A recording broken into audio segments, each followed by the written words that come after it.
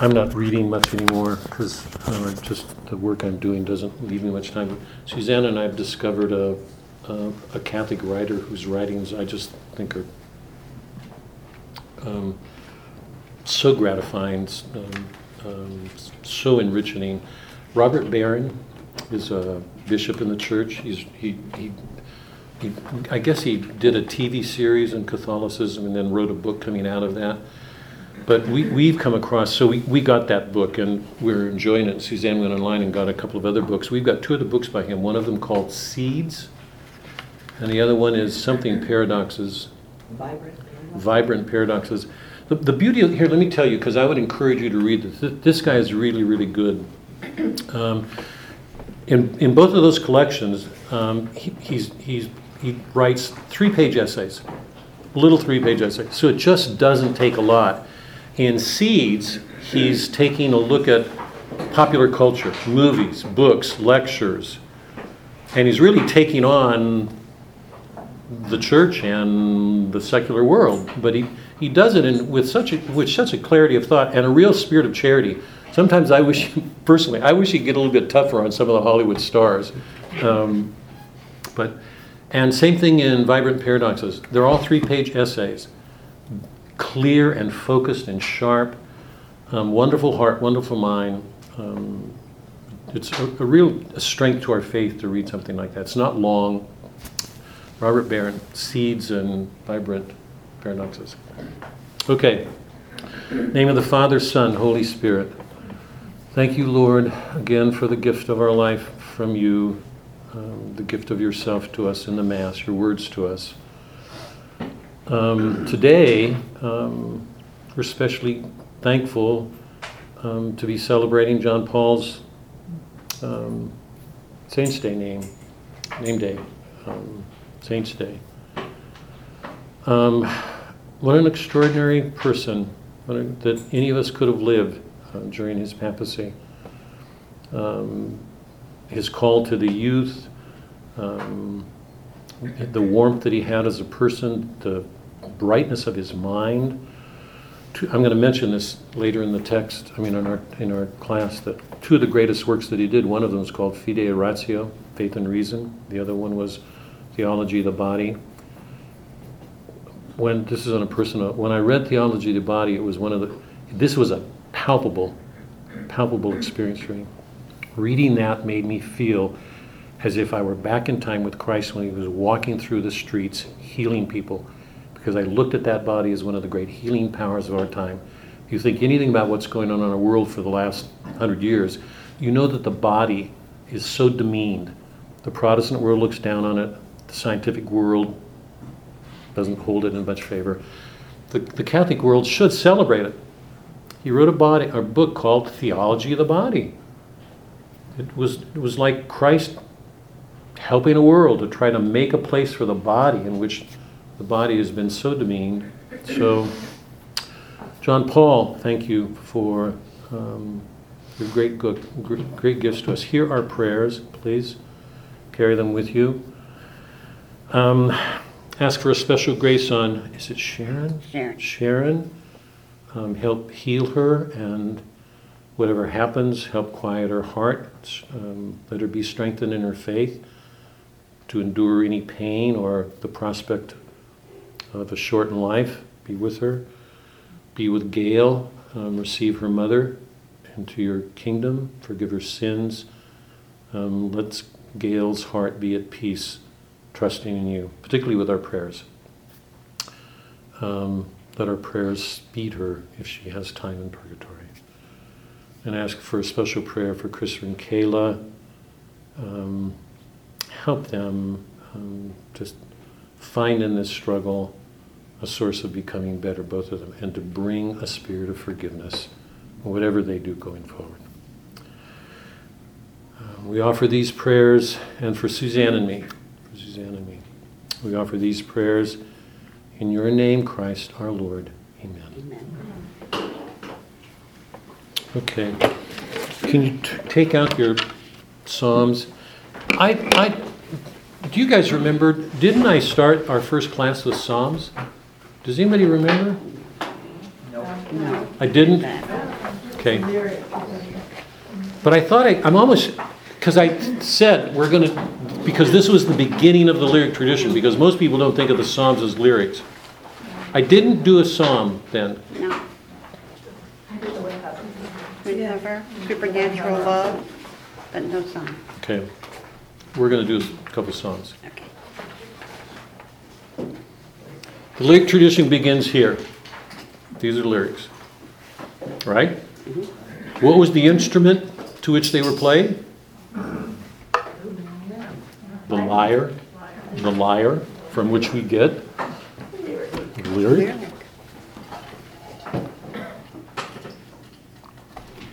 This is the beginning of the lyric tradition.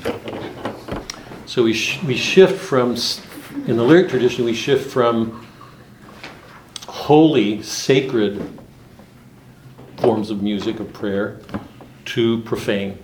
We enter the secular world and we get the lyrics as, we generally tend to think of them. I want to read two of them here, and then I'm going to read one from Shakespeare that I've read before, and I've got a particular reason for reading it here, and you'll see. But Psalm 127. Except the Lord build the house, they labor in vain that build it. Except the Lord keep the city, the watchman waketh but in vain. It is vain for you to rise up early, to sit up late, to eat the bread of sorrows, for so he giveth his beloved sleep. Lo, children are heritage of the Lord, and the fruit of the womb is his reward. As arrows are in the hand of a mighty man, so are children of the youth. Happy is the man that hath his quiver full of them. They shall not be ashamed, but they shall speak with the enemies in the gate. I love that ever since the first time I read it. If we don't do everything we do with him, we're in trouble. We can build, we can have mansions, we can put up these great homes, but something will be wrong somewhere in the foundation of them if we don't do all that building with him. Did you disagree? I was kidding. Psalm 137. I love this one because it's saying, asking, how can we sing a song outside of the temple? They're in exile right now. Their captives want them to sing, the Israelites. And they don't have the heart for it because their temple, their whole religious way of life has been taken away. So implicitly what they're saying is all song arises in a love of God. That's where it comes from. That's what it's for. I'm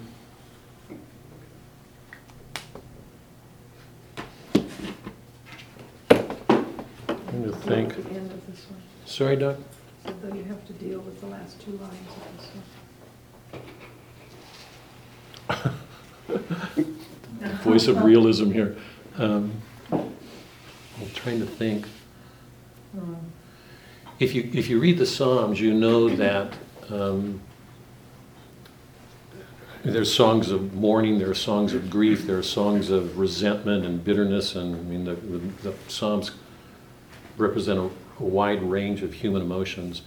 But there are lots of them where it makes it clear that to be in God's presence, you can't be in his presence without singing. It's a harmony of the heart.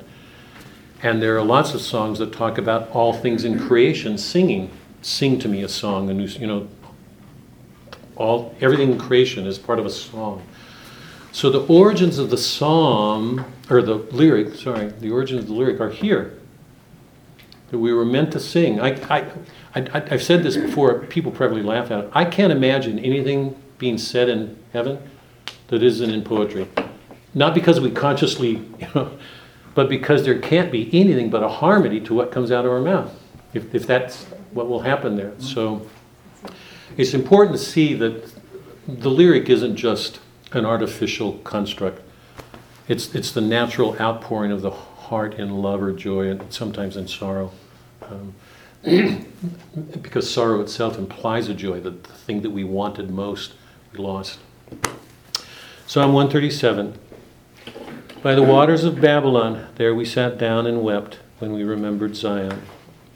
On the willows there we hung up our lyres, for there our captors required of us songs, and our tormentors mirth, saying, Sing us one of the songs of Zion. How shall we sing the Lord's song in a foreign land? If I forget you, O Jerusalem, let my right hand wither, let my tongue cleave to the roof of my mouth, if I do not remember you, if I do not set Jerusalem above my highest joy. Remember, O Lord, against the Edomites, the day of Jerusalem, how they said, raise it, down to its foundations. O daughter of Babylon, you devastator, happy shall he be who requites you with what you have done to us. Happy shall he be who takes your little ones and dashes them against the rock. It's asking for the destruction of Babylon for destroying Jerusalem and the temple. Very quickly, can you turn to Shakespeare? Sonnet 130. I've read this, those of you who've been doing this, you'll remember it because we've done it probably a couple of times already. My reason for doing this today is that we're looking back on what we talked about last week. What's the difference between starting with something real and tangible in front of us and starting with an idea in our head? Yeah? It's easy to love a woman you idealize till you come to know her as she actually is, or you can turn it around. It's easy for a woman to love a man in the way she idealizes him till you have to confront his sins. I mean, that's true for all of us. Shakespeare's writing this song in the context of the Petrarchan tradition, or the tradition, because if you know anything about poetry, you know Petrarch was the great Italian poet who followed Dante, who wrote all of these songs about Laura and idealized her everywhere. All of his poems talk about the tempests of his heart and how he weeps, and he puts her on this pedestal and talks about how beautiful she is and how much that adds to his grief because he can't have her, things like that. Shakespeare's taking that whole tradition and critiquing it. He's showing that he writes with that in his mind. All poets do. He writes with that tradition in his mind. I want to read it here because we're going to talk a little bit about that when we do the review in a minute. So, he's aware of Petrarch, he's aware of his poetry, the power of that tradition, and he's answering it here. And I think I said this before. Remember, the Shakespearean sonnet has 3 quatrains. The Jones Very sonnet we read last week had 3 quatrains and a couplet. Same thing here, because it's a Shakespearean sonnet. 3 quatrains and then a couplet conclusion. My mistress's eyes are nothing like the sun. Coral is far more red than her lips red. If snow be white, why then her breasts are dun. If hairs be wires, black wires grow on her head. I have seen roses damasked, red and white, but no such roses see I in her cheeks. And in some perfumes is there more delight than in the breath that from my mistress reeks. I love to hear her speak, yet well I know that music hath a far more pleasing sound. I grant I never saw a goddess go. My mistress, when she walks, treads on the ground. Yet by heaven I think my love as rare as any she belied with false compare. Whose love would be greater? The love a man had because he idealized a woman, so he made her into this thing that she isn't, or a man who was able to love his wife. Warts and all. Right. Warts and all. Well, wires for hair, bad breath. I grant I never saw a goddess go. My mistress, when she walks, treads on the ground. And yet by heaven I think my love is rare as any she belied with false compare. Wonderful wisdom, wonderful heart. Okay, Milton.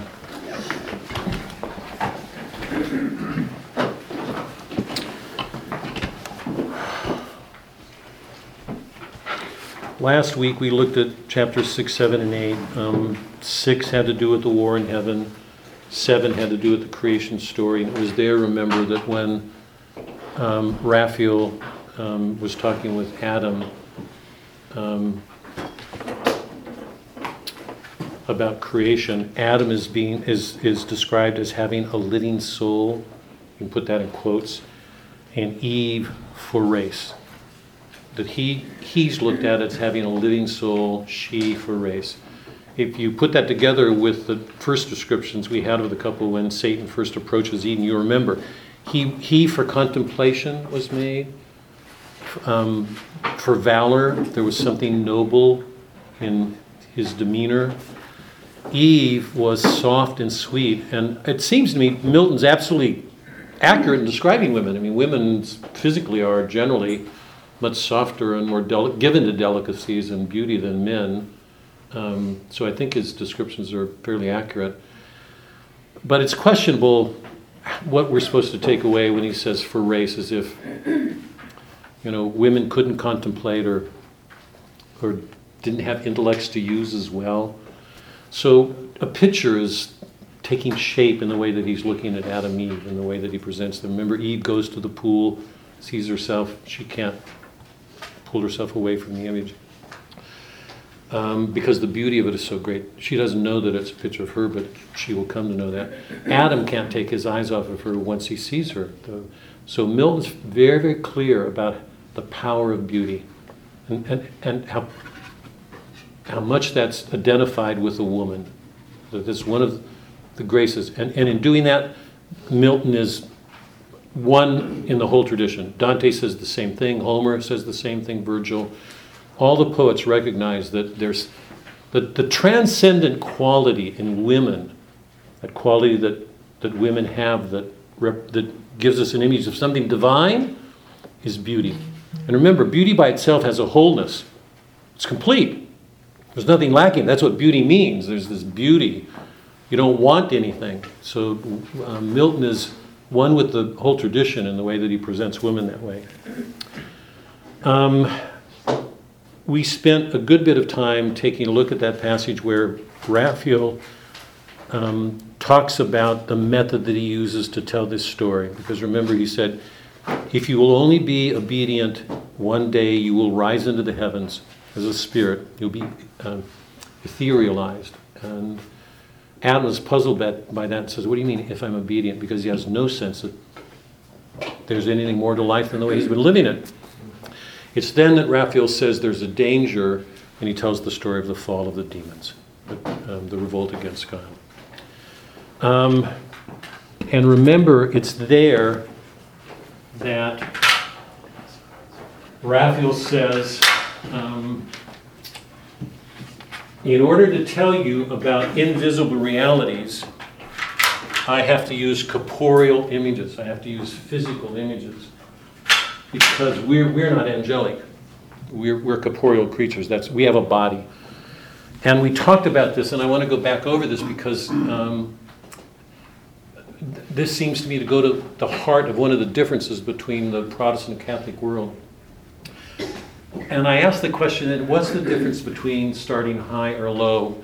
What's the difference between starting with an idea in our head or with a thing in front of us? What's the difference? St. Paul says, we come to know the invisible things through the things that are made. That's from St. Paul. We come to know about invisible realities through things that are visible to us, things that are sensible. And I just briefly went over the differences between Aristotle and Plato, because the two of them speak so directly to what's going on here. Remember that for Plato said, we can have no knowledge of material things because material things are always in flux, right? Point to something in the world that isn't changing. Look at a picture on a wall, and even if we don't see it decaying, we know that in 200 years, decay will take place. And we know it in our own lives. It's visible to us all the time. So he said, you can't have real knowledge of material realities because they're all undergoing change and motion. That's a part of what makes them up. What we can have, Plato says, is doxa. Doxa, opinion.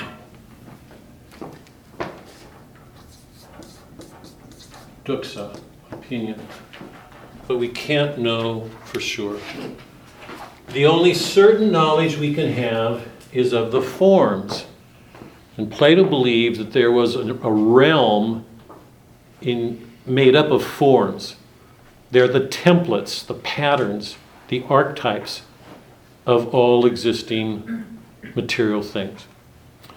So the only way we can know trees is if we know the forms. I know this is a brief lesson in philosophy, but it's important, so bear with me for just a second. This may seem a stretch from Milton, but it's not. Let me put it this way.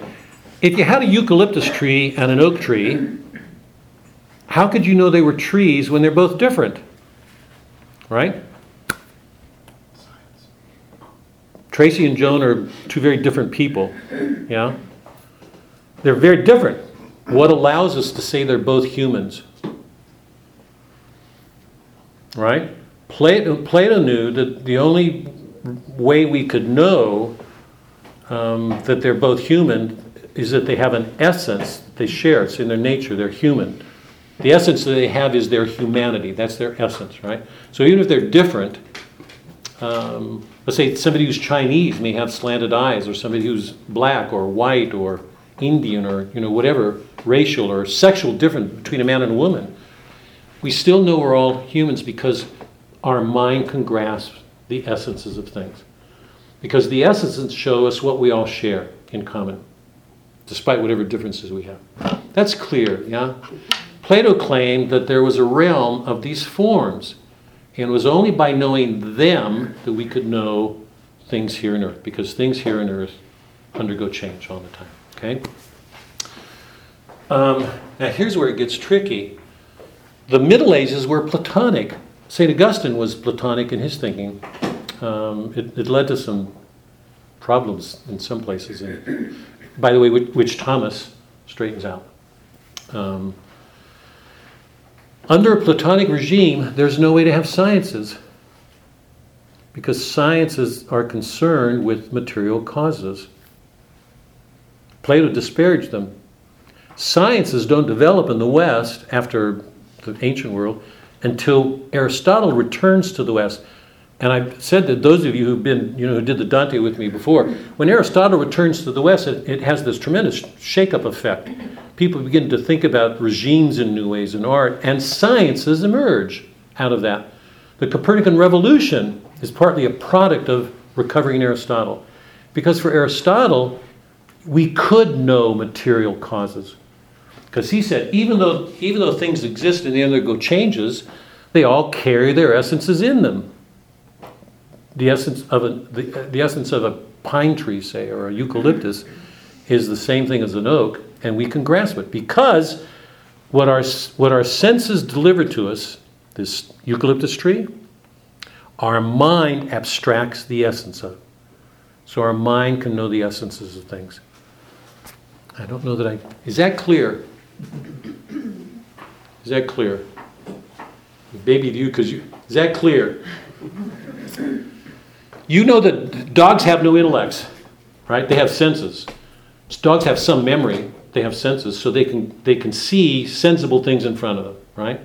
They don't have an intellect. With an intellect, we can our senses deliver something to us. A book, the poem, Supernatural Love. We can read a poem like that, and our mind can grasp the concrete images of it, but can we grasp the meaning of it? To do that requires an act of the intellect. It has to say, what is this about? And then we look at it and say, this is what it's about. That requires an act of the mind. So the mind can abstract, it can get to an essence of things beyond the senses, but it can't get to them without what the senses deliver. The senses are our bodies are absolutely essential to us, our nature, okay? Okay. So, Plato says, we can't have a knowledge of corporeal material things because they're always undergoing change. We can only have certain knowledge by grasping the forms. And to do that, Plato saw mathematics as a requirement because mathematics abstracts from things. Here, if that isn't clear. Here's a writing instrument. Here's a writing instrument. There are two things here. Do I need these two things here to understand the idea of two? Do I need these here to understand what two is? Mathematically, no, you don't need a concrete, because you're moving to a world of quantity, a world of abstraction already. It can be two birds, right? It can be two in a geometric scale or something. Anyway, Plato thought it was only by getting beyond the body that we could comprehend the forms of things. Aristotle said, absolutely not. We come to the invisible by starting with things and by learning to abstract from them and by learning to use analogies. We can rise to the grasp of things that are more universal. Now let me stop, because that was probably far more abstract than anybody expected. But any questions on that? Is that clear? Because it goes to the heart of what we've been doing, even if it's not obvious right now. But I want to make sure. Is everybody okay at this point? Milton and the Protestants say faith is the basis of our relationship with God. So does the Catholic. We all say faith is fundamental. Christ says that. Why is faith required? Because we can't see God. Right? Faith is the certainty of things unseen. The certitude of that. That's an act of faith. Our faith is that God is real, even if we can't see him. But the Protestants take that another step, and you know that because it's on the basis of that they read the Bible, they construct various structures of authority, the various readings of the Bible. Milton says that he's glad to see that there are so many people taking different positions on their understanding of the Bible, because for him it's a proof of their liberty, their freedom. He doesn't trouble over the fact that they contradict each other. Why is that not a problem? If somebody says Christ is in the Eucharist and somebody says he's not, there's a problem. Right? It's either true or it's not. So we've got a problem. Why does Milton not have a problem with that? Because if your starting point is a supersensory reality, you have faith in this, and nobody can see it, who's to say that you're not right or that somebody else isn't? It's an absolutely private thing. That's what Luther did.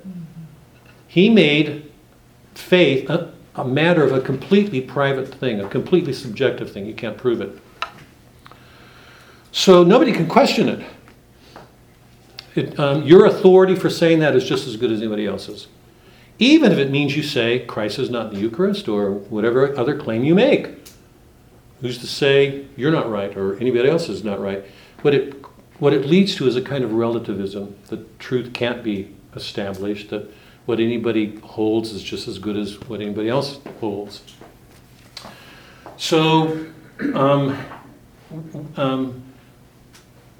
so one of the problems we're left with here is the problem that Raphael introduces to us in the section we went over. He's got to find some way of making invisible realities present to us, knowable to us. So he has to search around for forms. And here's the problem. In Aristotle, if you start with the ordinary thing in front of you, according to Aristotle, through an act of abstraction or putting things together, you can arrive at the invisible. Okay? So when we look at a poem like The Windhover or Supernatural Love, you can start with a bird or a girl needling, doing a needlepoint or whatever, with a sampler. Yeah? And in both of those, we find something invisible, supernatural taking place.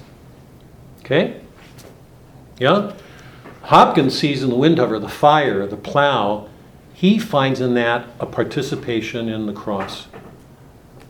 So the universal, the eternal, is at work in a concrete thing. But he starts with the concrete thing. When Raphael starts telling the story of the angels and the war in heaven, he has to find something to make it clear to Adam what actually took place. So what he does is he describes these angels going out with swords, cutting swords off, cutting arms off, angels growing back together, picking up mountains, right? What's the problem with that?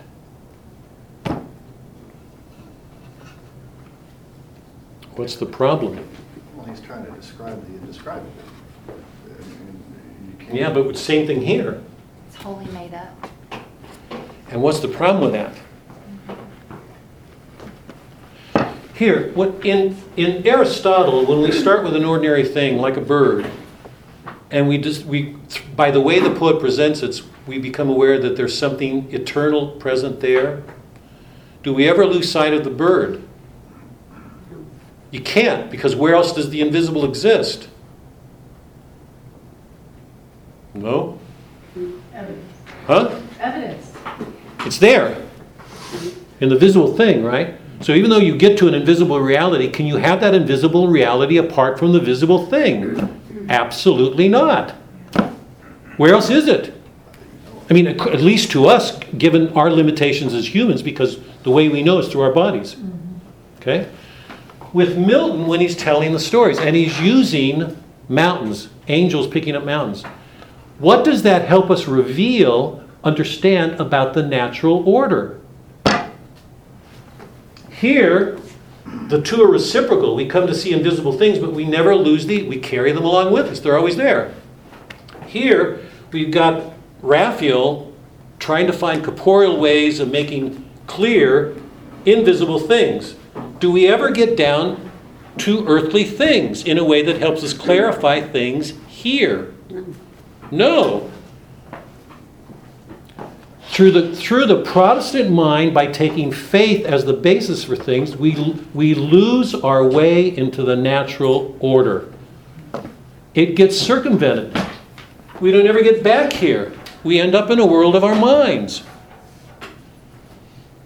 Is there anything... And by the way, think about how that's reinforced when the Protestant nature's depraved.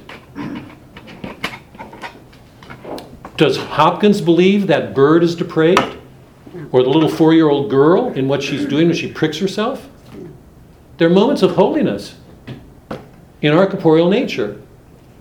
In the Protestant mind, the natural order is circumvented. We can't find our way in it anymore. What's there? That is, we lose contact with the body, we lose contact with the natural order. All the analogies that take us up.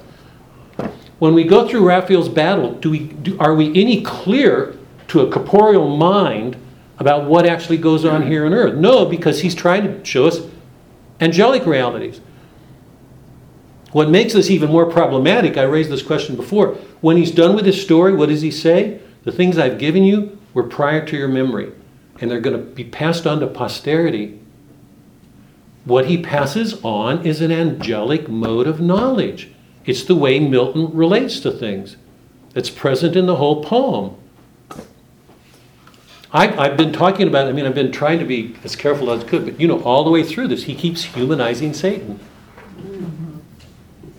To make it possible for us to relate. But one of the questions that I've been asking over and over, can a devil really do that? I'm going to read a passage today when we get to these chapters when Satan comes to tempt Eve. He's so overwhelmed by her beauty, Milton describes it as being stupidly good.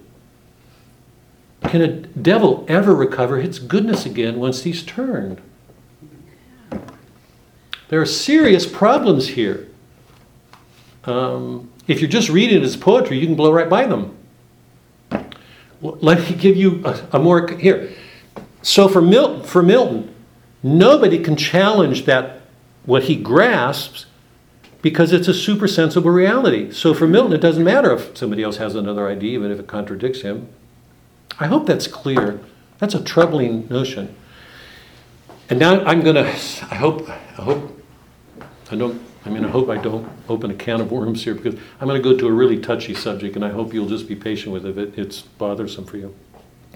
If you look at the abortion conflict today, you've got women whose approach to life rests on the belief that they have complete autonomy. They have the power to do whatever they want at the cost of another human life. They can decide it. What's at issue is nobody can tell them They can't do that.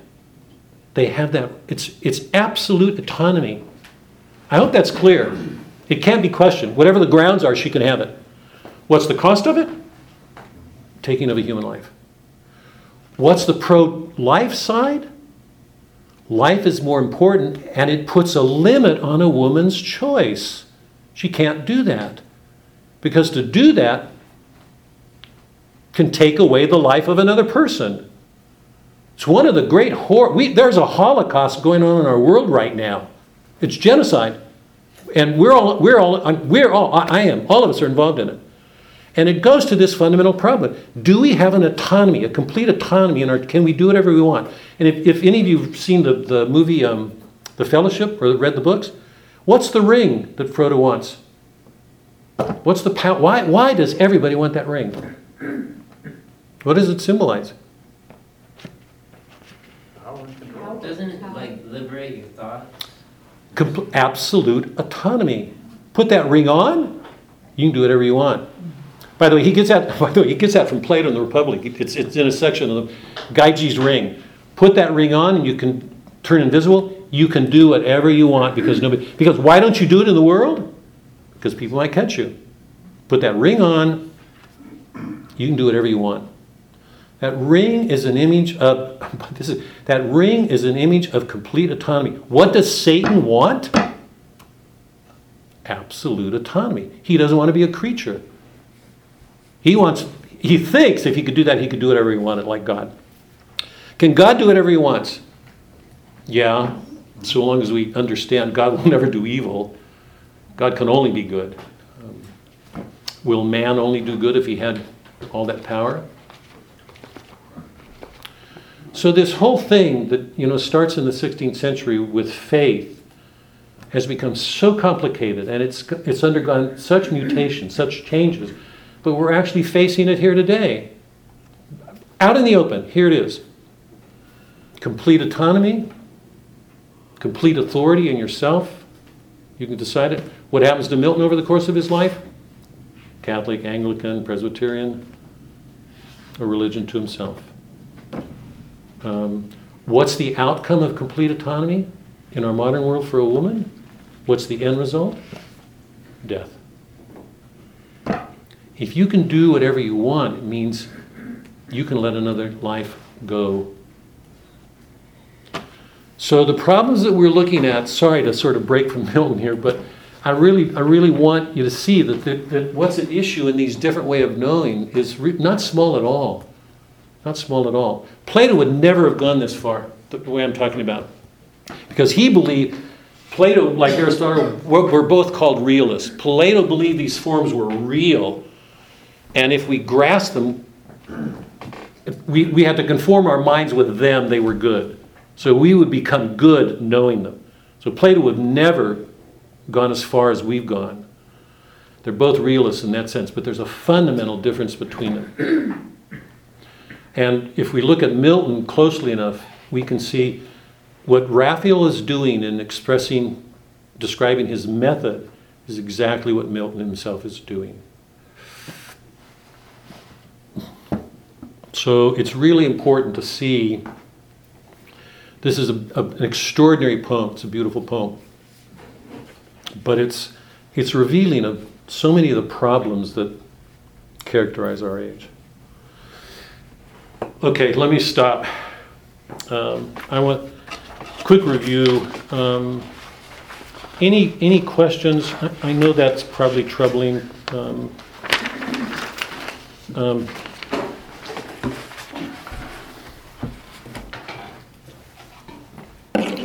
What Luther did was exalt the private will. He made that will absolute.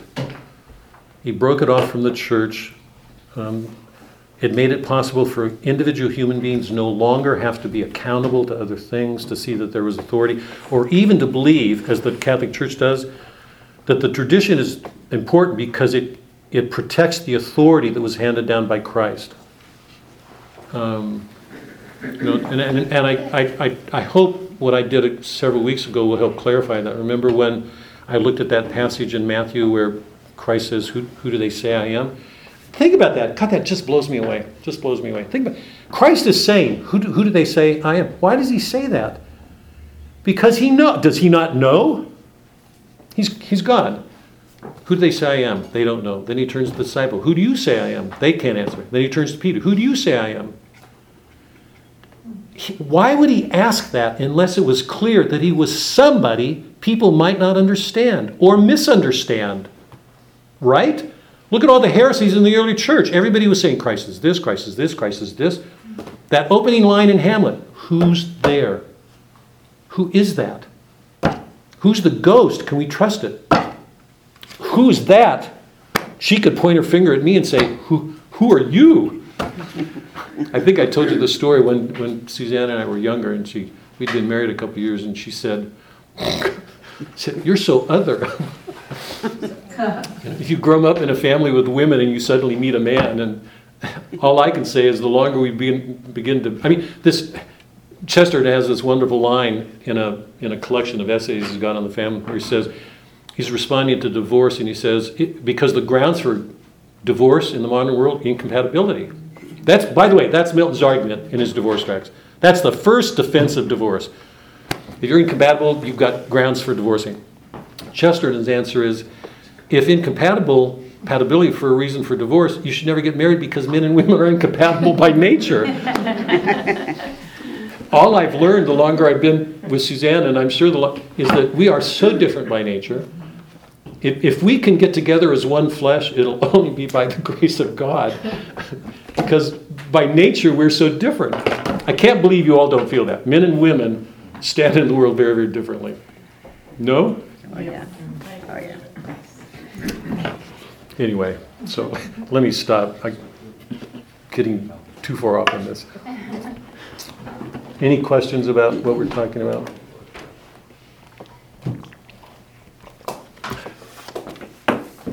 You can tell that.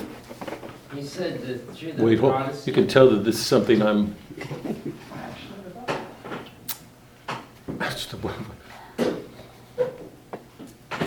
I'm passionate. I was trying to find the negative way to understate that, but sorry.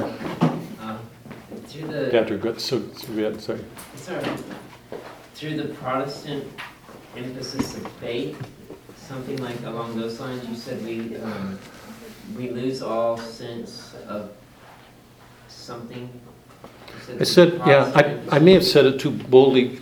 Well, it was kind of like the general... What I said is if we start with that in the way that the Protestant, the way we've inherited from Luther and Calvin, and that we lose our way into the natural order, we can't find our way back into it. It's depraved. If you look at our grandchildren, Chris or Kayla's grandchildren, are going to a Protestant school right now. We had them for the weekend. I cannot tell you what a lovely weekend it was. They had all sorts of questions about Christ, and it was wonderful to talk to them. They're learning all about Christ. So it's not like it's a black-white world and they're completely outside of it. They're not.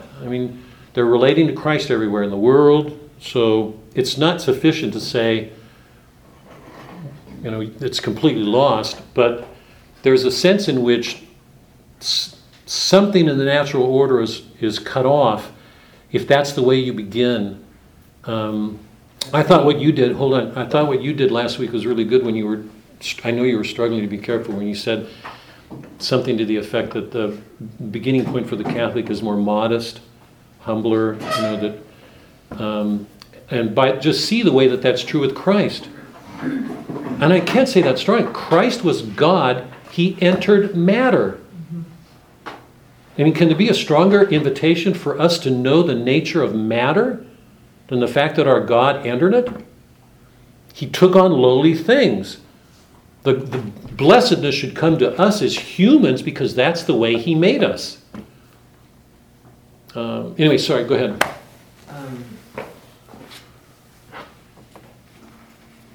Sorry, no, that's why you brought up the poem. Because of the poem, like the belt, when it belt, like the... Right. Okay. The buckling? Buckling, yeah. Sorry. But you were saying that is part of the natural order and we see God in it. In that manifestation, and right there in the natural order. Right. And that meaning, And Milton does not approach, gives us, you saw, it said it was a super sensible reality. There's no way he's deriving that from an experience such as that poem. Because he doesn't start with that, he starts with a supersensory reality. Right, yeah. He's starting with an angelic world. Like Remember, last the time- poem opens with us, with Satan, so we're already in a world of angels. Almost like the mountain analogy, or the Right. mountain example you Right. gave. It's like, Right. well, okay, awesome. But Milton didn't, this was not theological, this was fiction. Here we go again. Right. Need more wine for that one. Only if you say that because a poet writes poetry, he doesn't invest in his poetry his theological mind. And we can't say that. He may believe that, but it's still fiction. The Windhover is a piece of fiction. But you cannot read that without seeing a theological meaning to what's going on. You can't, there's nothing in the world, I'm going to say, and I'm really going out on a limb, there is nothing in the world that doesn't ultimately have a religious implication. Somebody can cut it short at some point. I don't want to go here. I don't want to, because I want to get to the poem. I want to get to the Like a poem. cartoon you can watch a cartoon and it's fiction and it does a fictional story or a fictional play, but the message it's giving out, it's saying here is truth, it's doing it in Right. different words. Right, right. Well, no, what it's doing is, I've said this before, it's taking us back to the world of experience. We're not in a world of ideas. Supernatural law, remember, poetry returns us to the world as we experience. We're not in ideas, we're not in arguments, we're in an actual experience. The little girl sewing. Could have been us, one of us. It takes us back to the world, but the way that they present that reveals a deeper meaning. So there can be in the greatest of poets. I'm going to say, I don't believe. I mean, I've read Shakespeare my life. I believe Shakespeare's Catholic. There's a real debate. The Protestants claim him. The Catholics claim him. There's not a question in my mind Shakespeare's Catholic. You cannot read a play of Shakespeare without finding a Catholic mind penetrating the deepest things that go on in our souls. And he does it according to regimes. England, Rome, Italy, France. Shakespeare is showing us the modern world on its edge. The Holy Roman Empire, the medieval world is breaking down, and Shakespeare is showing exactly what's going on in the modern world. You read his plays, we're in our world. And there's nothing about his plays that doesn't have a theological implication to it. It doesn't have to be explicit. When you get into Dante, it's going to get explicit, but we're still going to be in a fictional world. He's going to call a place purgatory, so it's got a explicit theological name. But sorry, I have a question. Milton is in the 17th century. Now, is there anything that is fast forward a couple of hundred years? My good friend's a Presbyterian minister, and I don't think she would think that the body is depraved. Just yeah, in a modern Yeah. sense. Yes. Because we're looking this back. yes, So, Yes. I mean, are Yeah. there any Calvinists around? Are there any other? I don't know. yeah. That's such a good. All I can do is give you a general cultural sort of answer. Looking at it historically, because when I taught books in a certain period, like Melville, going back to if you read Hawthorne and Melville and the Transcendentalists, and you can't read it without being aware that the Protestant culture that was first formed in the earlier centuries, early 17th century, 1620, if you read those early divines like Winthrop, and you get men who are absolutely zealous in holding to their Calvinist doctrines, say, or Lutheran, but largely Calvinist. By the time you're in the middle of the 19th century, 100 years later, they're going. So it's impossible to read that literature and the history of it without seeing that a gradual change is taking place. I know that through the literature. I know it through talking with people as well. If you were to talk with somebody today who's Presbyterian and say, where are you in the idea of predestination? And we know that that's one of the defining pieces of theology of that religion. Right. If you were to ask them, I remember when Suzanne and I were in the Carolinas somewhere, we were with some guy who was Presbyterian, and I asked him, what was his, he said, that's an we don't even talk about it, and I think if you were to talk with most Presbyterians, they'd say, no, we don't believe in that anymore. I know that there are people who do. There was a woman at the rec that I met who was wearing a shirt. I thought Calvin was virtually dead because of what I know through literature. Right. There are people, actually in our family, the one that we married into, our daughter-in-law was raised in a Calvinistic family, strictly. The guy who did the therapy on my knee was a part of that same congregation. They broke off over a matter of doctrine. So I know that there are people today who strongly adhere to Calvin. But it's very small. I don't know. I mean, I haven't done, I don't know. All I know is that most people, that religion has gotten, we become more affluent as a people. We're more spoiled. We're more settled. We're not as zealous. So there are lots of people who don't want to lose that zealousness, who hold on. There are lots of people who continue to be Presbyterians, whatever, Methodists and Congregationalists, who don't hold, they become that. If you were to ask them to reflect on their theology, they wouldn't even know what to say. That's what they were taught when they grew up, that's what they believe, that's what their children will believe. The melting pot isn't just a sociological, it's also a description of what takes place in religious beliefs over 2 centuries. So I know personally there are people who are deeply believe in Calvin and predestination. And I know there are people who are Presbyterians who would deny it, would just say no. Yeah. Yeah. We've got to make this short because this is turning into a catechism class and it's supposed to... Well, just very quickly, I think it's important to note that Yep. all of these denominations having come from convert Catholicism, so, we watched a split in the Lutheran Church just in our local congregation, and it is doctrinal. There's huge splits in each of the denominations, and it's like everywhere. Yeah. And so you do have different iterations of Presbyterians, of Methodists, of Lutherans. Yeah.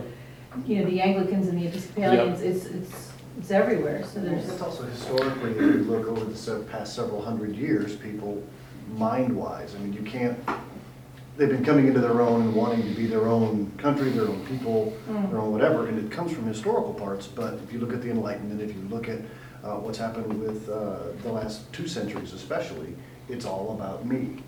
It's all about what I want, so my group is going to believe this, and if your group doesn't believe that, well, you just go on. It goes back to the relativism you were talking about. So My everybody's God gonna is keep this and my Yeah. God is It's this. Yeah, that's happened right. we've broken up in the Catholic Church too.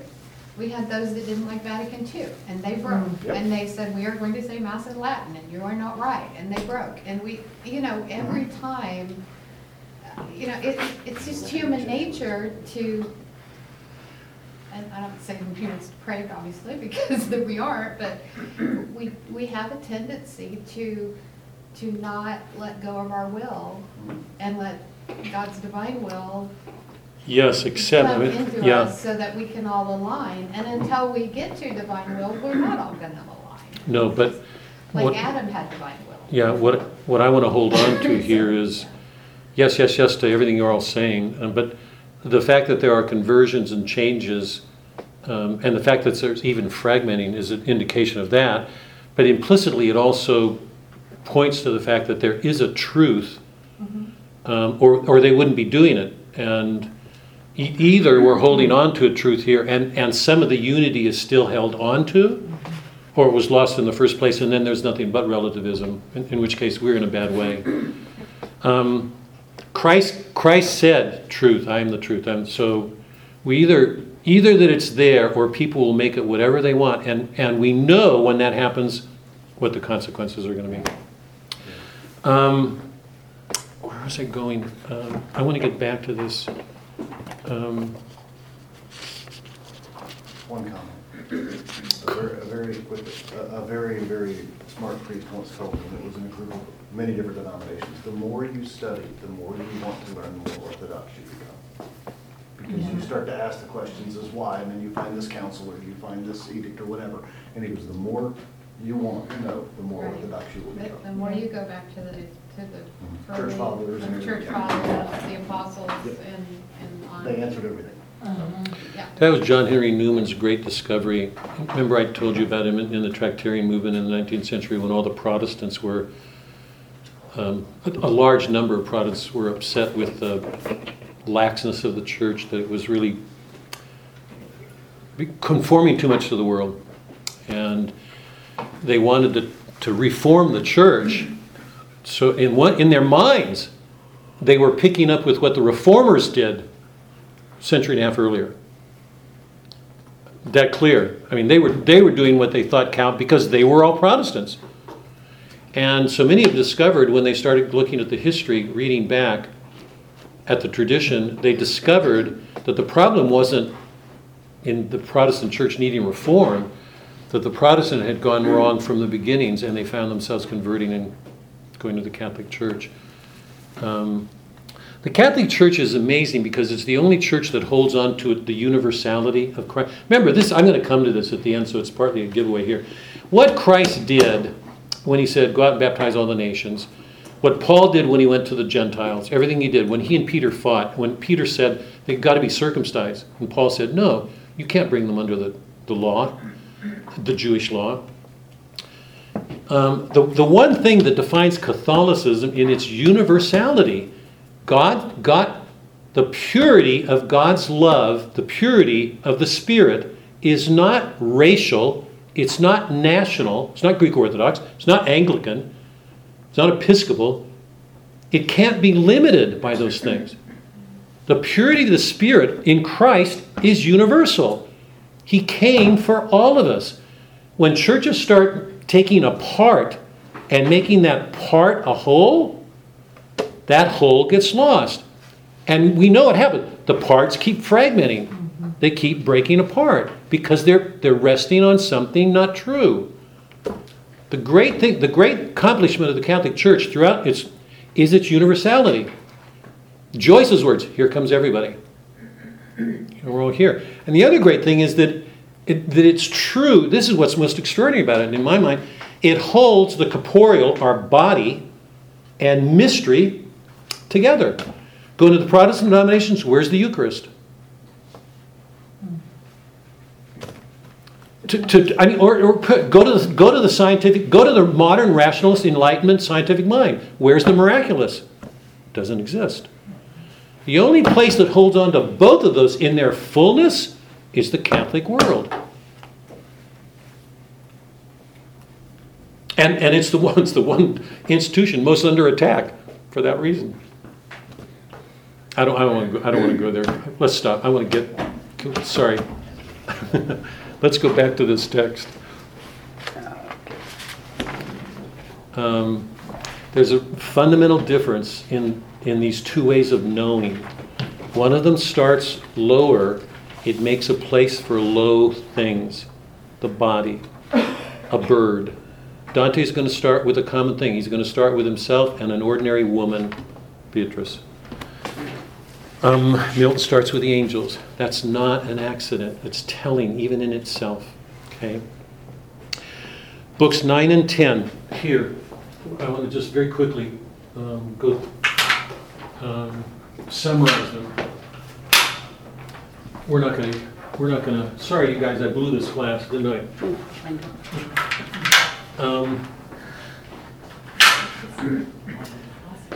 Two things to keep in mind here. Two things to keep in mind.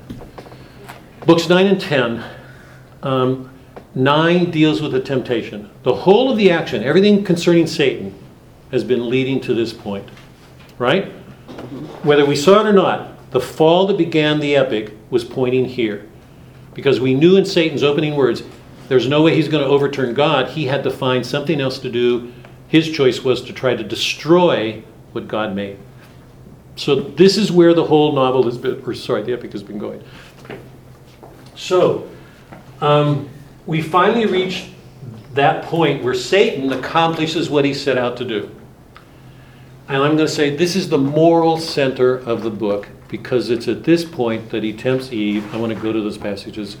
She takes the fruit, she's tricked, and she faces this awful ordeal.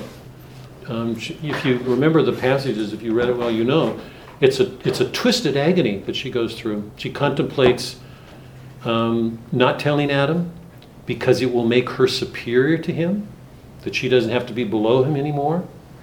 She contemplates killing him, doing away with his life, doing away with her own life.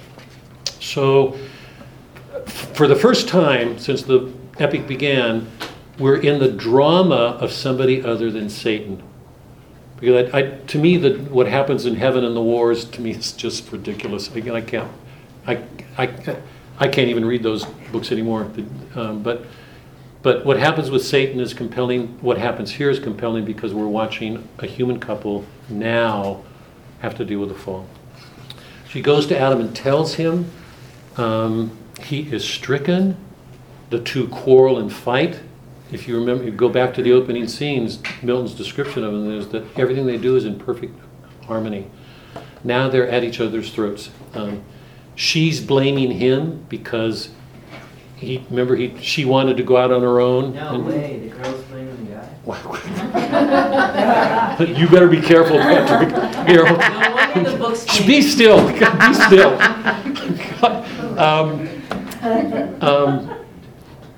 She blames him because, remember, in the morning when she woke up from the dream, she wakes up saying, I'd like to go out on my own today, and Adam is guarded about that and finally lets her go.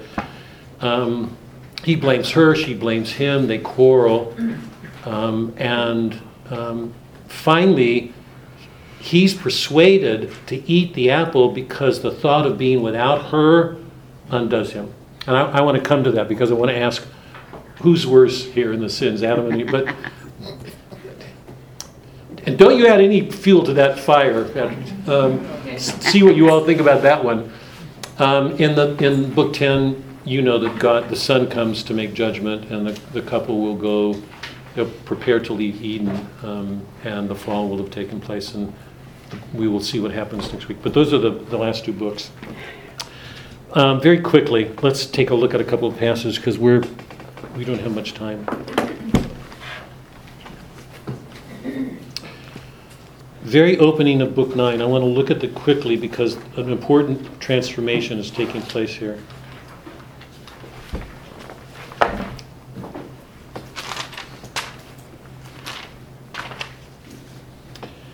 Opening of 9. This is the fourth and last invocation. Milton's had 4 invocations spread through the book. This is the last. He says, no more of talk where God or angel guest with man is with his friend familiar used to sit indulgent, and with him partake rural repast, permitting him the while venial discourse unblamed. I must now change those notes to tragic, foul, distrust and breach, disloyal, on the part of man revolt and disobedience, on the part of heaven now alienated distance and distaste, anger and just rebuke and judgment given, that brought into this world a world of woe, sin in her shadow death, and misery death's harbinger, sad task, yet argument no less but more heroic than the wrath. He mentions Achilles. Go on down a few lines. Remember, he's been meditating an epic for a good part of his life and thought about doing one on the chivalric romances. He said here, not sedulous by nature to indict wars, hitherto the only argument heroic deemed. All epics before this had to do with major battles. The Iliad, the Odyssey, the Aeneid, you know all that. So when he thought about this, it obviously meant he'd have to deal with battles. What's sort of ridiculous about this is, you know, in the 6th book, we get this battle in heaven.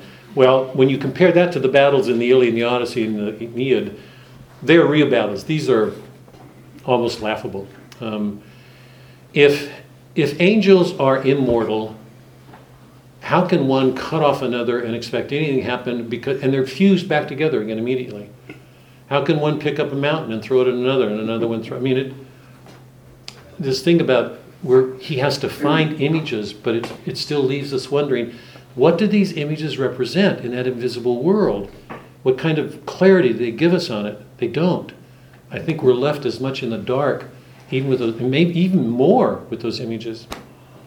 But he says, those were the epic topics. To dissect with long and tedious havoc fabled nights in battles feigned, the better fortitude of patience in heroic martyrdom unsung. So what's his epic about? Not great heroic deeds, the better fortitude of patience and heroic martyrdom unsung.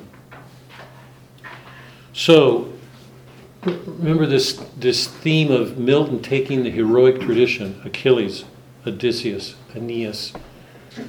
Dante changes it, but in another way. He takes this heroic tradition and turns it on his head. The heroic figure that opens the poem is Satan, and we see what happens to him. He's a pathetic. He's reduced to taking the form of a toad and then a serpent. Finally, when he returns, and this is, it lines up with Odysseus, when Odysseus goes to the falcons and he's telling his stories. He's telling his stories to the angels. They're booing him. They're hissing what he informs them about. And right after that, they're all turned into serpents. So this great heroic quest turns to dust.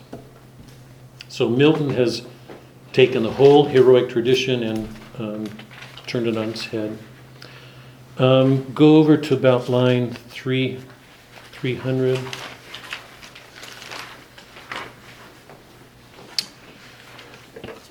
I think, let me see.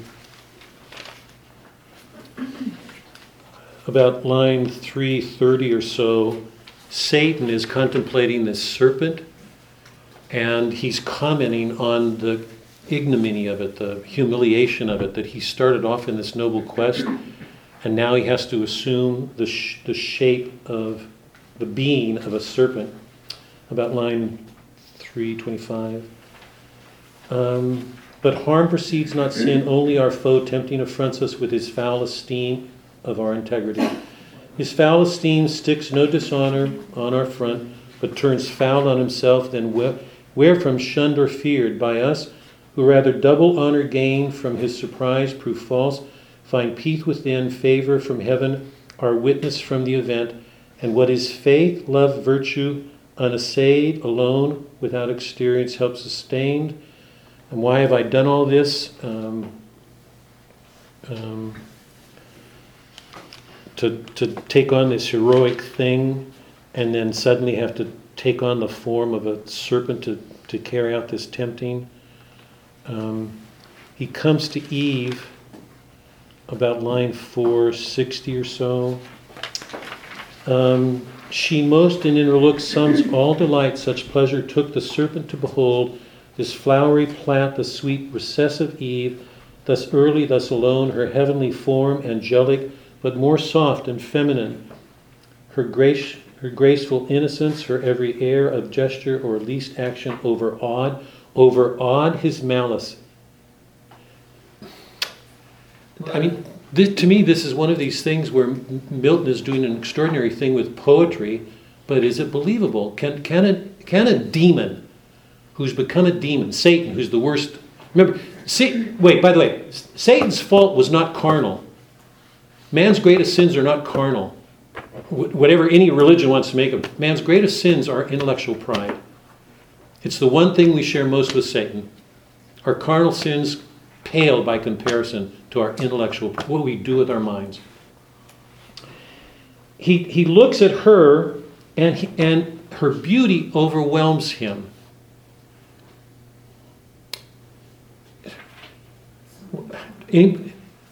Somebody else. So Anybody? Does anybody have another response to this, or is this just me? If a demon came across the beauty of a woman, what would his response be? Maybe I'm the only one here, maybe. Her heavenly form, angelic, but more soft and feminine and graceful in it, and every air of gesture, at least action, overawed his malice. Overawed his malice? I can't believe it. If anything, his malice would be intensified. He'd want to destroy it. He couldn't look on it without wanting I mean, I can't see a division in a demon.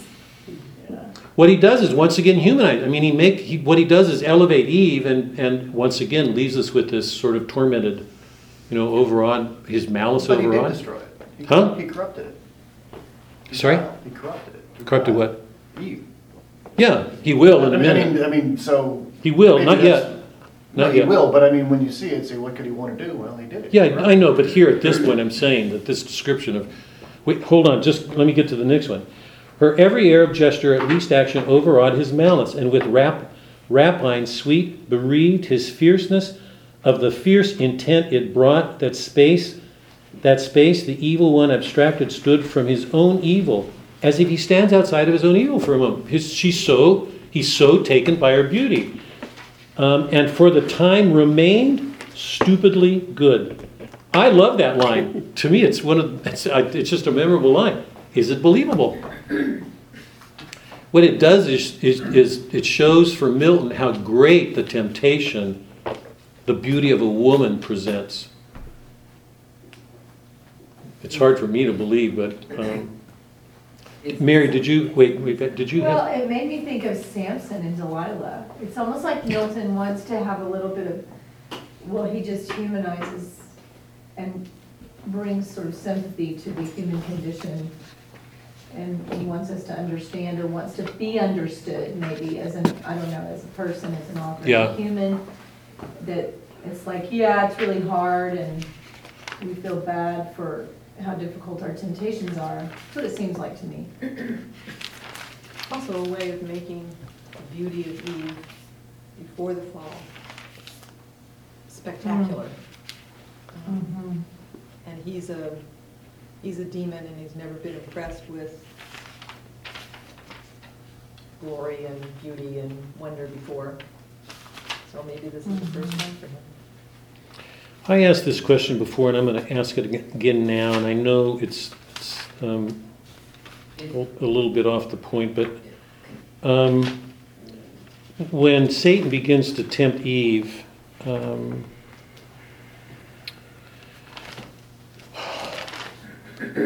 about line 535, he appeals to her vanity. He describes her as being beautiful, and then she's taken by the fact that he can speak, and she mentions the law, the interdiction they're under, that their reason is law, that they've been created and God has asked them not to eat of that fruit, so because they're lawful, she won't. And then he says, law, what law? If you're lords of the place, why can't you have what you want? And then he appeals to what seems to be a pride to suggest that she will be like gods, greater than gods. She eats the fruit, about line 78. So saying her rash hand in evil hour, forth reaching into the fruit, she plucked, she ate, earth felt the wound, and nature from her seat, signed through all her works, gave signs of woe. Nature cracks in that moment. What line are you on? About 780, 775, sorry. 790, whether true or fancied so, through expectation high of knowledge, nor was Godhead from her thought. Greedily she engorged without restraint, and knew not eating death, satiate at length. That is like alcoholic or drugs. I mean, she can't stop herself. Give me more. And then she abases herself before this tree. Interesting gesture, because even though she wanted to be greater than anything, she abases herself before the source of this power, this new power she has. O sovereign, virtuous, precious of all trees in paradise of operation blessed, she goes on. It's at that point that she begins to meditate on what she will do with Adam, about line 820 or so. But to Adam in what sort shall I appear? Shall I to him make known as yet my change, and give him to partake full happiness? She's questioning whether she wants to share it, or whether happiness will put her above him now. Give him to partake full happiness with me, or rather not, but keep at odds the knowledge and my power without co-partner. So to add what wants in female sex, the more to draw his love and tender me more equal. That is, manipulate him in some ways. The more to draw his love and render me more equal, and perhaps a thing not undesirable, sometimes superior, for inferior who is free. This may be well, but what if God have seen and death ensue? Then I shall be no more, and Adam wedded to another Eve, shall live with her and join, I extinct, a death to think. The last thing she wants to think is that she'll go and Adam will be with another woman. So envy now. Confirm then I resolve, Adam shall share me in the bliss or woe. So dear I love him that with him all deaths I could endure, without him live no more. So she even meditates on the two of them giving up her life, their life.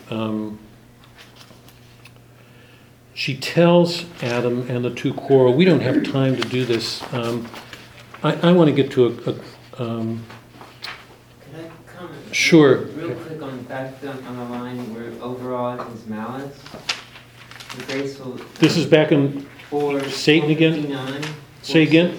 Line 460. Yeah, 458, whatever. right. If the purity of graceful innocence struck the devil, who, just the sheer fact that he has the capacity to still see graceful innocence and revere it, much less see its beauty and be awed by it, if that overawed his malice and it left him stupidly good for a split second, Mm-hmm. would not the purity in the graceful innocence of, I don't know, Christ and what is good and God, would not the same type of good, pure, graceful innocence overtake his malice?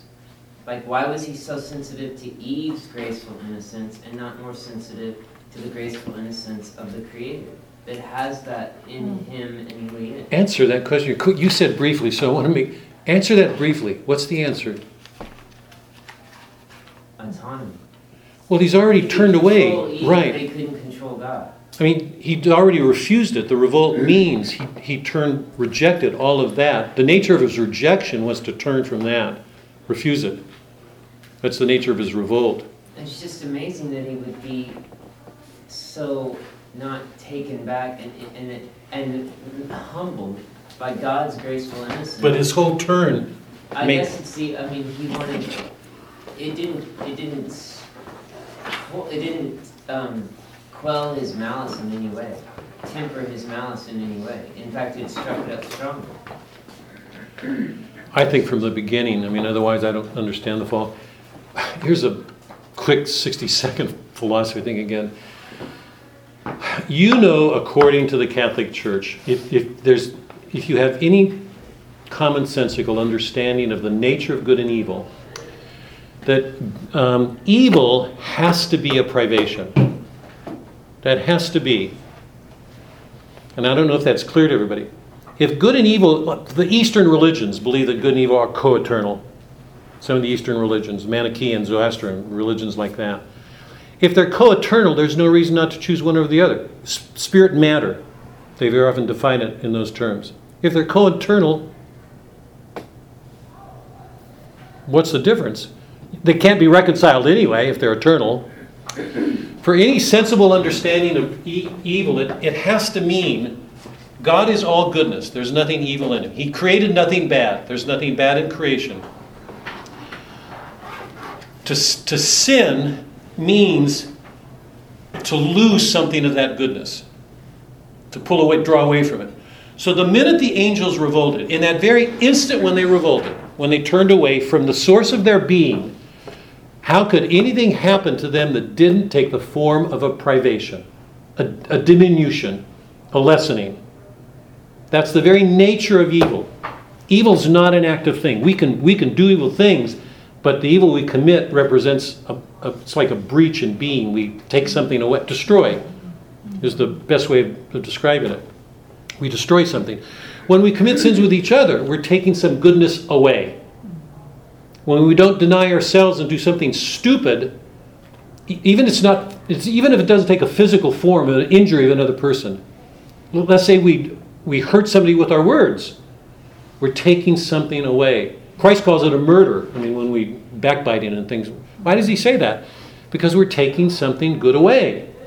Evil is a privation. One of the real serious problems that Milton presents as I read him is he keeps treating evil, Satan, as if he's human, as if he can vacillate, to go back and forth or regret.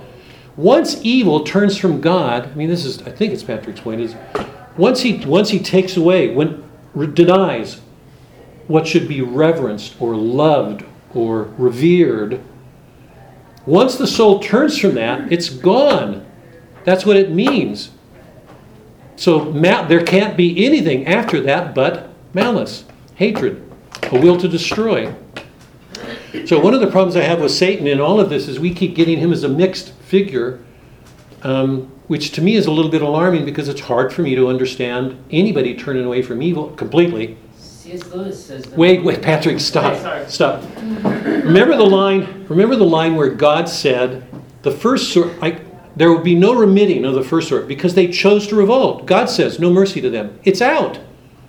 I said from the beginning, if there was something still good in the demons, then we would have a bad God not to forgive him. But there's not. There can't be anything in a demon who turns from God that's good. If there's something to be forgiven, then we've got an awful God not to forgive.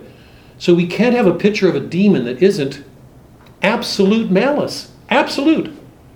And we keep getting these pictures of something regrets and, it's so humanized. It suggests some division still.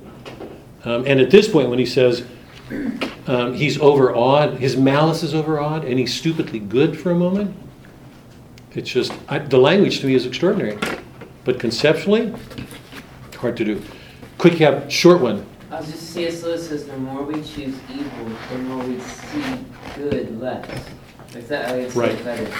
We become more blind to what is good, the more we become evil. And Say it again. Then we become more blind to what is good, Right. the Right. more we choose evil. Right. So Right. it's like we're almost dulling our sensors to what is good every time we choose evil. And if you're going to revolt against God, if you are the fallen angel, don't you think it's kind of a blank slate Yeah. of insensitivity? Yeah.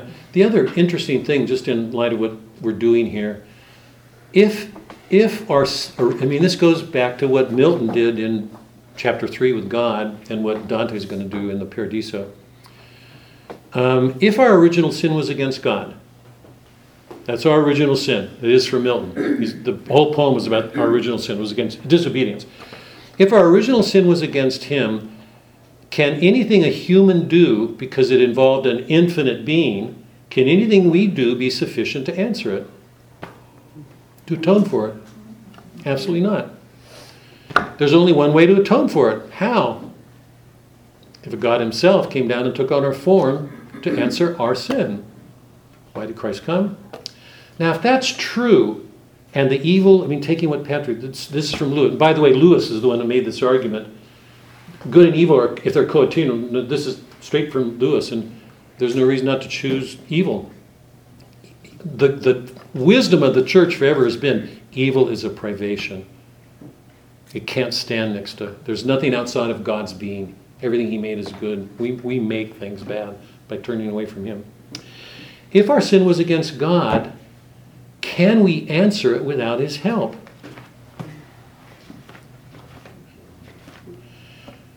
I'll go even farther. Is hearing his word in our head enough, or do we need his actual presence within us? Definitely we need. We need his presence in us. Well, that's where I'm going. That's in the back of this. It goes to this Reformation idea again. If this is as large as we see it, is that evil is... one of the things I don't like about this thing here is that in the presence of Eve, because I think all the great fathers said that if we look at an angel and compare an angel to a human being, Robert Barron says this, by the way, in that collection of books I was talking about earlier. If we think about an angel in comparison with us, we're talking about, it's like taking a look at a pro who's been in the pros for 40 years and a rookie. We are overmatched, without a question. Fool around with Satan, think you can match him? To tempt him terrifies me. To think that we can take that guy on?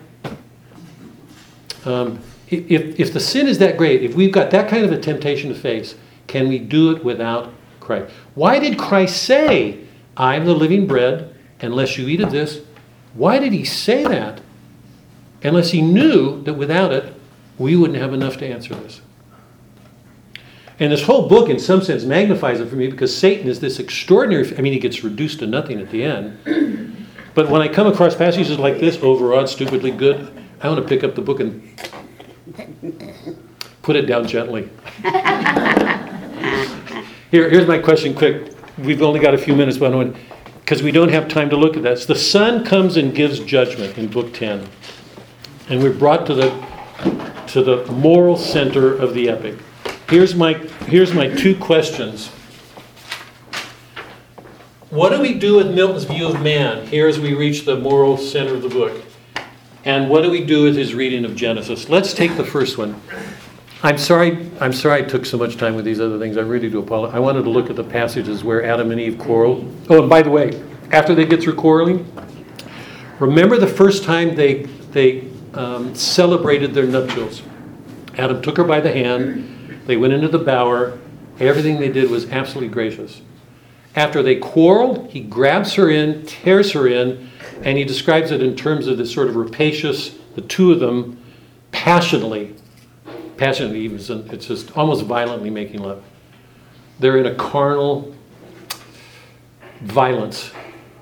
That's how great the change is. So mark the change that took place from the opening and the prayers that they said, and then they're retiring to enjoy sex with each other, and then here when they are furious with each other and make love in a very, very different. What's Milton's view of man? There are two questions that for me can't be separated, but I want to take them separately. What's his view of man, and how does he affect our reading of Genesis with this poem? Because he's taking us back to a biblical story, and he's radically changed it in so many ways. So let's take the first one. What's Milton's view of man and woman? And the other part, this is the one I asked you earlier, a couple of classes ago. I take it, you can argue with me, feel free. I take it that pride is a consequence of the fall, not a cause of it. For Milton to show Satan appealing to a vanity or to a pride, for me, I have trouble with that. Can anybody imagine Satan? Because this is Milton's reading of Genesis. This isn't in Genesis. It doesn't happen like this. Here he's appealing to her envy, her pride, her vanity. Are those present in an unfallen woman? In Eve? Shouldn't be. So how does Milton, what can we say about the temptation? What can we say about man and woman, his view of man and woman in the way that he presents it? And what finally do we say about his treatment of Genesis?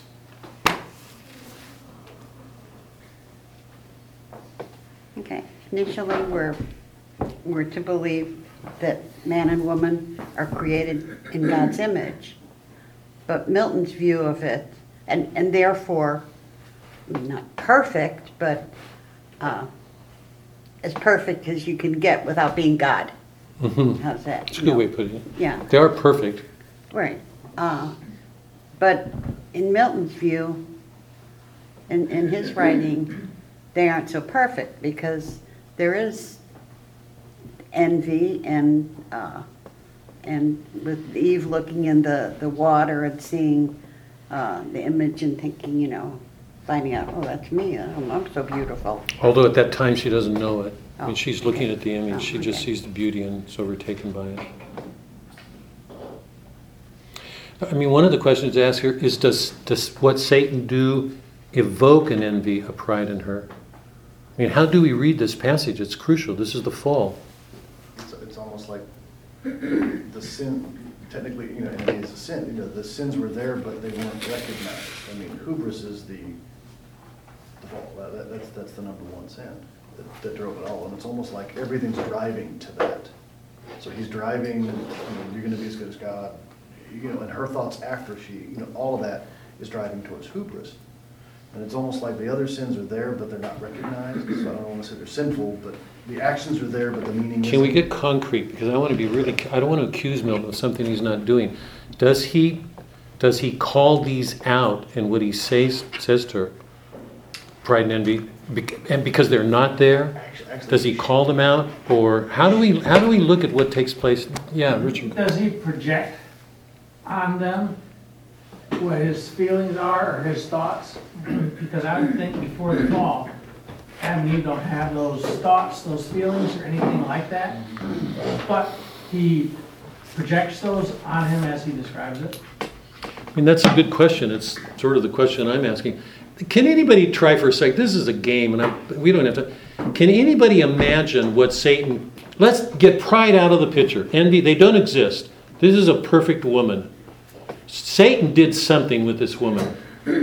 The typical way of reading it is Milton's. That's the established way of reading Genesis after Milton writes. This is the way. I think by and large the Protestant world certainly, and I think probably a lot of the Catholic world. That's the way we read Genesis. If you've read Milton. My question is, can you imagine keeping Eve flawless, perfect, so that she's without these things before the fall? Because he can't play them, they're not there? Or does he bring them out? I mean, that's my question. But can anybody in here, imagine Satan doing something else to tempt her, to fool her? Do we just accept that this is the way that it happened, or can we imagine that might have happened differently? Make her, quote unquote, weak to tempt her, because if she was perfect, he wouldn't be able to corrupt her.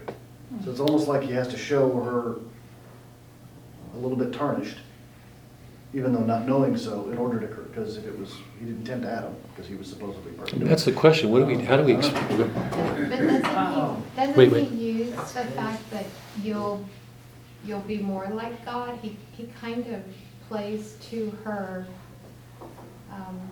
Why would she want to do that if she had no pride? Everything about her is humble. She says, of Adam, you're my Lord. You know, I for you, you for God. If she's in the presence of God, and Adam has spoken with God, I mean, to me, it's a very problematic scene. But I want to think she did it for a good reason. So do I, honestly. So do I. And she knew it was wrong, but she kind of, somewhere in her mind, she's sort of, you know how the Father says a lot of people come to confession with excuses and not sin? Oh, yeah, right. Oh, so, yeah, right. So it's like, that's why it takes so long. Or they go to confession blaming. Yeah. He did it. It's his fault. Wait. Is it the case, and I don't know, but I think it's possible that when God gave the mandate to Adam not to eat of the tree of the knowledge of good and evil, Eve was not made yet. Right. So if that's the case, I've always wondered, So he didn't tell did he her. not give her the There's one of those excuses. Did she not get the memo? And I mean that in the literal Eve. Well, because the way the serpent deceives her, he twists it as he will do, which is you can't eat any of the. I think we'd have to look at Genesis, but I think he says you can't eat any, and that's not actually what God said. He says you can eat any, not this one, and so it's as if she didn't know. You have to be very careful with Genesis because it's a creation story, and it was taken out of Aramaic and then into Greek, and then, I mean, none of that stuff translates literally. None of it does. But But it has to translate somehow. we've got to have something. Not in English. We've got to have something to talk about. So let's take it. Mary, here's my. There is no there. If it's So you're saying forward. triggering is what he used? Well, but Satan twists. I mean, that's the word wicked. It needs to be twisted. So he perverted God's command. But then the question, I mean, I take your point, it may be that there's a translation, I don't No, know. let's stay, I mean, because we have to have something where, let's take that as well, because that's what Milton was working with, so it's, what you're talking about. Milton thinks she knew? Do we She know? does, because it's, at least as Milton does, because he makes it clear when they talk about the prohibition for both of them, when he says, Okay. little enough to do, because it really is nothing. They've got a perfect So what life. happened? You asked the question, but. Here, wait, Mike, is what you said true of both accounts? I don't know, we have Genesis? to look now. About- We have to kind of like read back and see, I don't know, we have to look and see. To me, it's never made sense unless we take it that both of them knew. I've always wondered that. Because otherwise, I haven't done this- why would there have been attempting unless there was something for her to lose that she knew about, so. Right, but it, Well, it is a story, but the story has a plot. And so there's gotta be- The interesting thing about the creation story is that it's mythic in its dimensions.